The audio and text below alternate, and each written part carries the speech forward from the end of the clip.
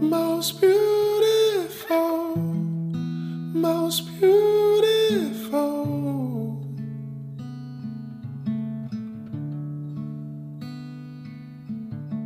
Happy Sabbath, everyone, and welcome back to our Hidden Figures series.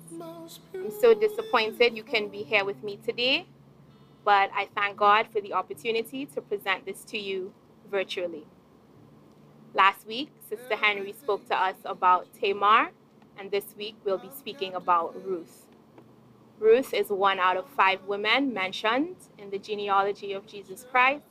She's one out of 2 women to have books of the Bible named after her. And out of those 2 women, she's the only Gentile woman. Today, I want to focus on 3 attributes of Ruth that I think really allowed God to be able to use her to accomplish his perfect will. Ultimately, if we adopt these attributes, God will also be able to use us to accomplish his will. The story of Ruth is a familiar one. If you grew up in the church, perhaps it was told to you as a child. It was told to me as this epic love story. And when I read it through the lenses of a love story. But when I grew up and I finally studied the book of Ruth, I thought to myself that there's a lot more to the story than just a love story. So I've captioned this, the romance of redemption. The romance of redemption. Let's pray. Dear Heavenly Father, we thank you so much for this opportunity. We ask that your Holy Spirit would be with us, teaching us those things that he wants us to know. We ask it in Jesus' name. Amen. To start, let's read Ruth chapter 1, verses 1 to 6. It gives us a nice background. It reads, "Now it came to pass in the days when the judges ruled that there was a famine in the land. And a certain man of Bethlehem, Judah, went to sojourn in the country of Moab, he and his wife and his 2 sons.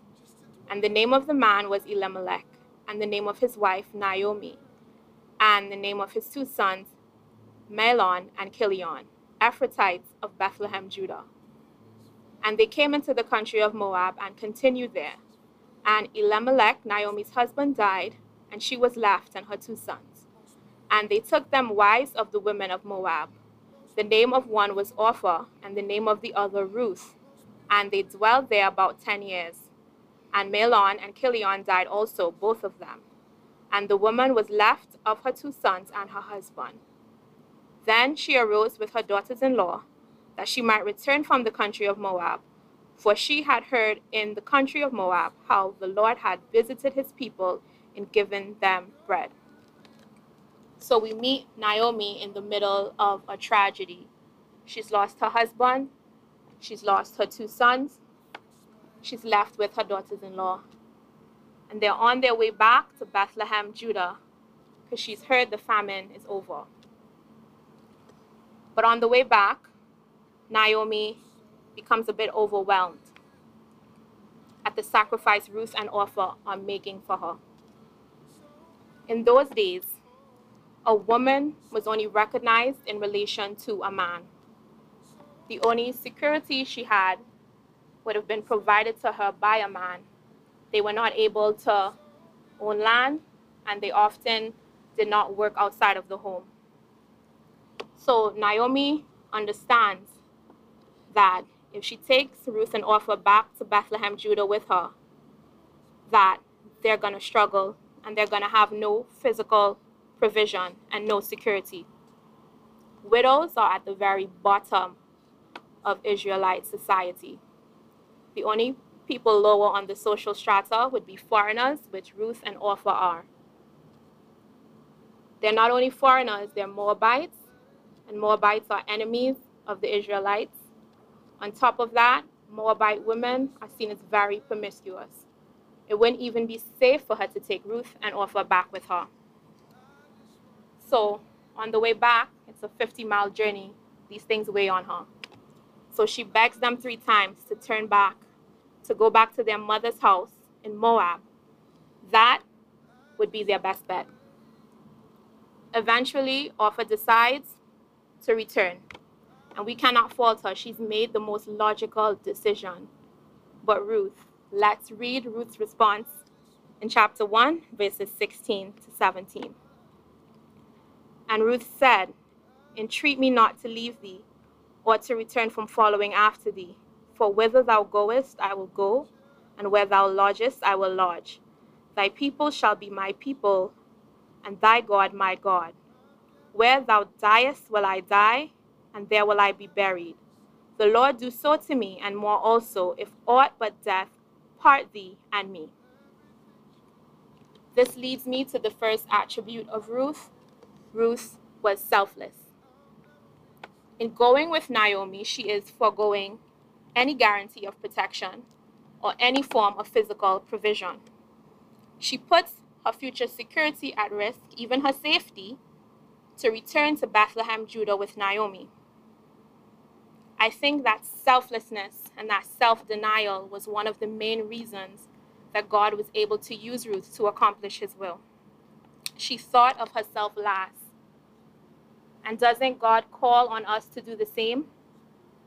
Ephesians 5 and verse 21 says that we should submit ourselves one to another in love. We talk a lot about the verse that comes after that, which tells wives to submit to their husbands. But this verse here is talking about our interpersonal relationships. My relationship with you, my brothers and sisters in Christ. But what does that even mean, that we should submit ourselves one to another? Simply, it means that I should think of you before I think of myself. That I should see myself as part of a unit rather than as an individual. And that I should put the needs of that unit before my own needs. I like how it's put in Philippians chapter 2 and verses 3 to 4. It reads, Let nothing be done through strife or vainglory, but in lowliness of mind, let each esteem others better than themselves. Look not every man on his own things, but every man also on the things of others. And verse 5, Let this mind be in you, which was also in Christ Jesus. Helping others often requires a sacrifice on our part. That sacrifice may be time, money, effort. But often we're not willing to help others if we're inconvenienced. God wants us to go out of our way for each other. He wants us to help each other to our detriment. And we know this because Jesus Christ helped us to his detriment, even to his death. We are not losing anything when we help other people. God's economy is not an economy of scarcity. It is an economy of abundance. So going back to Ruth, she surely didn't lose anything when she goes with Naomi, when she helps Naomi. Instead, she gains everything. The second attribute is that Ruth was willing to serve. Ruth was willing to serve. Let's read chapter 2 and verses 1 to 3. And Naomi had a kinsman of her husband's, a mighty man of wealth, of the family of Elimelech, and his name was Boaz. And Ruth the Moabitess said unto Naomi, Let me now go to the field and glean ears of corn after him, in whose sight I shall find grace. And she said unto her, Go, my daughter. And she went and came and gleaned in the field after the reapers. And her hap was to light on a part of the field belonging unto Boaz, who was the kindred of Elimelech. So Ruth goes to Naomi and she asks her, Please, let me go glean behind the reapers so we can have something to eat. Gleaning was part of God's welfare system built into his law. He commanded Israel to reap only on one pass. What was left behind was for the poor and for the widow. Ruth and Naomi are in this situation. So Ruth humbly goes behind the reapers and she gathers so her and Naomi can have sustenance. I want to take time here to really compare Ruth's behavior with Naomi's. Naomi is in a bad place. When she gets back, everyone's so happy to see her. She tells them, don't call me Naomi, which means pleasant. Call me Mara, which means bitter. She tells everyone, God has dealt bitterly with me. So Naomi is here in her grief, but Ruth does not even take the time to grieve. Ruth gets straight to work. She turns her pain into purpose by dutifully serving and caring for Naomi. As she's serving through her pain, she finds herself in a place of blessing. And this might also be true for us. Why I admire Ruth is because she did not allow her circumstances to dictate her service to Naomi. It touches me because there are times in my life when I was going through bad circumstances, and I allowed those circumstances and my moods and my emotions to dictate my service, not only to God, but to my fellow man. Even though Ruth had suffered great loss, even though she was in the middle of bad circumstances, God was still able to glorify himself through her life. And he can do the same for us no matter what our past or what our present circumstances are. With Christ, our past or even our present, it does not dictate our future.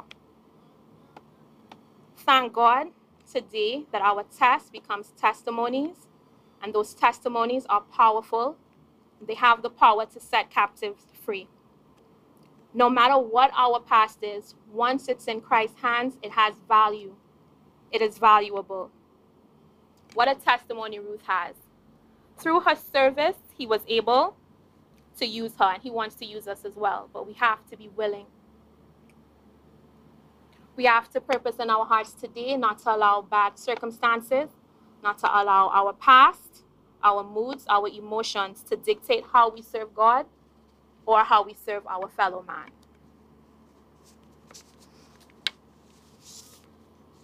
The final attribute is that Ruth was assertive. Naomi comes up with a plan because she knows if her and Ruth are going to get the security they so desperately need, that there is more to be done. Boaz is their kinsman redeemer. And Sister Henry talked a bit about this last week. The kinsman redeemer is a near male relative, and if he's willing, he has the obligation to marry his dead relative's widow and to give her an heir. There are different reasons for this. One would be to protect the widow from being socially and economically vulnerable. Another would be so that the dead man's family is not disinherited from their land. And the third would be so the dead man's name and his posterity can go on. Naomi knows all of this, so she tells Ruth to fix herself up, to bathe, to put on perfume, to put on her good clothes, and to go lay at Boaz's feet. She tells her when she gets there that Boaz would tell her what to do. But once Ruth gets to his feet, she doesn't wait for him to tell her what to do. She asserts herself by bringing to his attention his obligation to her under the law. She invokes her right under the law. Let's read chapter 3, verses 8 to 11. And it came to pass at midnight that the man was afraid and turned himself, and behold, a woman lay at his feet. And he said, Who art thou? And she answered, I am Ruth, thine handmaid. Spread therefore thy skirt over thine handmaid, for thou art a near kinsman. And he said, Be blessed thou of the Lord, my daughter, for thou hast shown more kindness in the latter end than at the beginning, inasmuch as thou followest not young men, whether poor or rich. And now, my daughter, fear not, I will do to thee all that thou requirest. For all the city of my people doth know that thou art a virtuous woman. Ultimately, Boaz marries Ruth, providing both her and Naomi with the protection and the provision that they needed. He gave her an heir. His name was Obed, and Obed was the father of Jesse, and Jesse was the father of David, a man after God's own heart. A few generations after David, we know there was the birth of our Lord and Savior, Jesus Christ. In Boaz, we see a picture of Christ. The same way that Boaz redeemed Ruth, Jesus redeems us. He bought us for himself out of destitution, and he made us his beloved bride. He is the true kinsman redeemer of all of us who come to him in faith. For me, this is the romance right here, the romance of redemption. Having been redeemed ourselves, we are now called to be redeeming agents of God's work here on earth. In order to do this, we're going to have to take a page out of Ruth's book and be assertive. I was thinking about the theme, hidden figures, and I thought to myself, in society, sometimes we as women wear hidden figures. Sometimes we're so quiet, sometimes we're silent, and a lot of factors would add to this. One being the way that we were socialized. I can't speak for the men, but when we were growing up, we were told things like silence is golden, speak when spoken to, answer when called. A woman should be seen and not heard. Then as we come of age, and as we go through our everyday lives, we experience a gender gap in communication. There are studies on it. These studies show that women are 33% more likely to be interrupted when speaking than a man, and it shows that women are more likely to be viewed negatively when speaking up in public places. So sometimes, even at church, the women are here, but they're quiet. And I wanted to really talk to the women of God today, because while being silent and being quiet is seen as a very feminine value, being silent is not compatible with having the gospel. Being silent is not compatible with being an advocate for women or anyone in a vulnerable position. Being silent is not compatible with being blessed with gifts of the Spirit that require you to speak. If God has given you a gift for the edifying of his body, it is important that we don't sit on it. It's important that we use the gifts God has given us. And it's important that we say the things the Holy Spirit puts it on our hearts to say, and that we do the things he puts it on our hearts to do. My favorite part about this whole story is that God had a hand in it. Long before Ruth knew anything about God, God put things in motion for her to come face to face with her Redeemer, Boaz. It's like that too with our redemption. Before we knew God, before we were even born, God put things in place for us to come face to face with our Redeemer, Jesus Christ. And we will accomplish his plan for us if we submit to his will and his plan today. Just to recap, going forward, we're going to do 3 things. And we're going to purpose in our hearts to do it today. 1, we're going to be selfless. We're going to truly sacrifice for others the way Christ sacrifices for us. 2, we're going to be willing to serve. We're going to serve through our pain and through our bad circumstances. God wants to give us our testimony, and our testimony is going to help others. As we serve, we're going to be mindful of serving those vulnerable persons in our society. 3, we're going to be more assertive. We're going to do that by saying those things the Holy Spirit puts it on our hearts to say. And by doing those things he puts it in our hearts to do, we're going to use our gifts for the edifying of his body. We're going to pray now that God will give us the grace to do these things.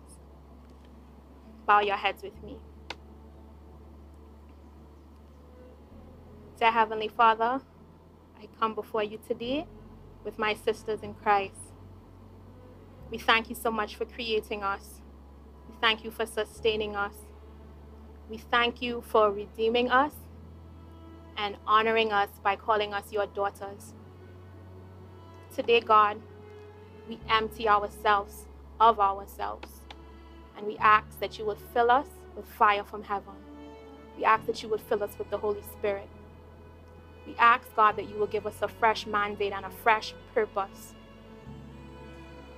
We ask, God, that you would help us not to be selfish, that you would help us to be selfless, that we would be agents of change within this society. We ask, God, that we will be of service to you, to your body.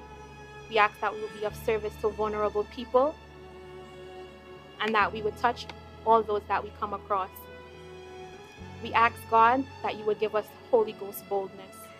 We thank you so much that you have not given us a spirit of fear, but you've given us the spirit of love, of power, and of a strong mind. So today, God, we ask that you would give us the grace to move through this society as women of God, that we would do those things the Holy Spirit calls us to do. We ask these things in the name of your Son, Jesus. Amen. God bless you.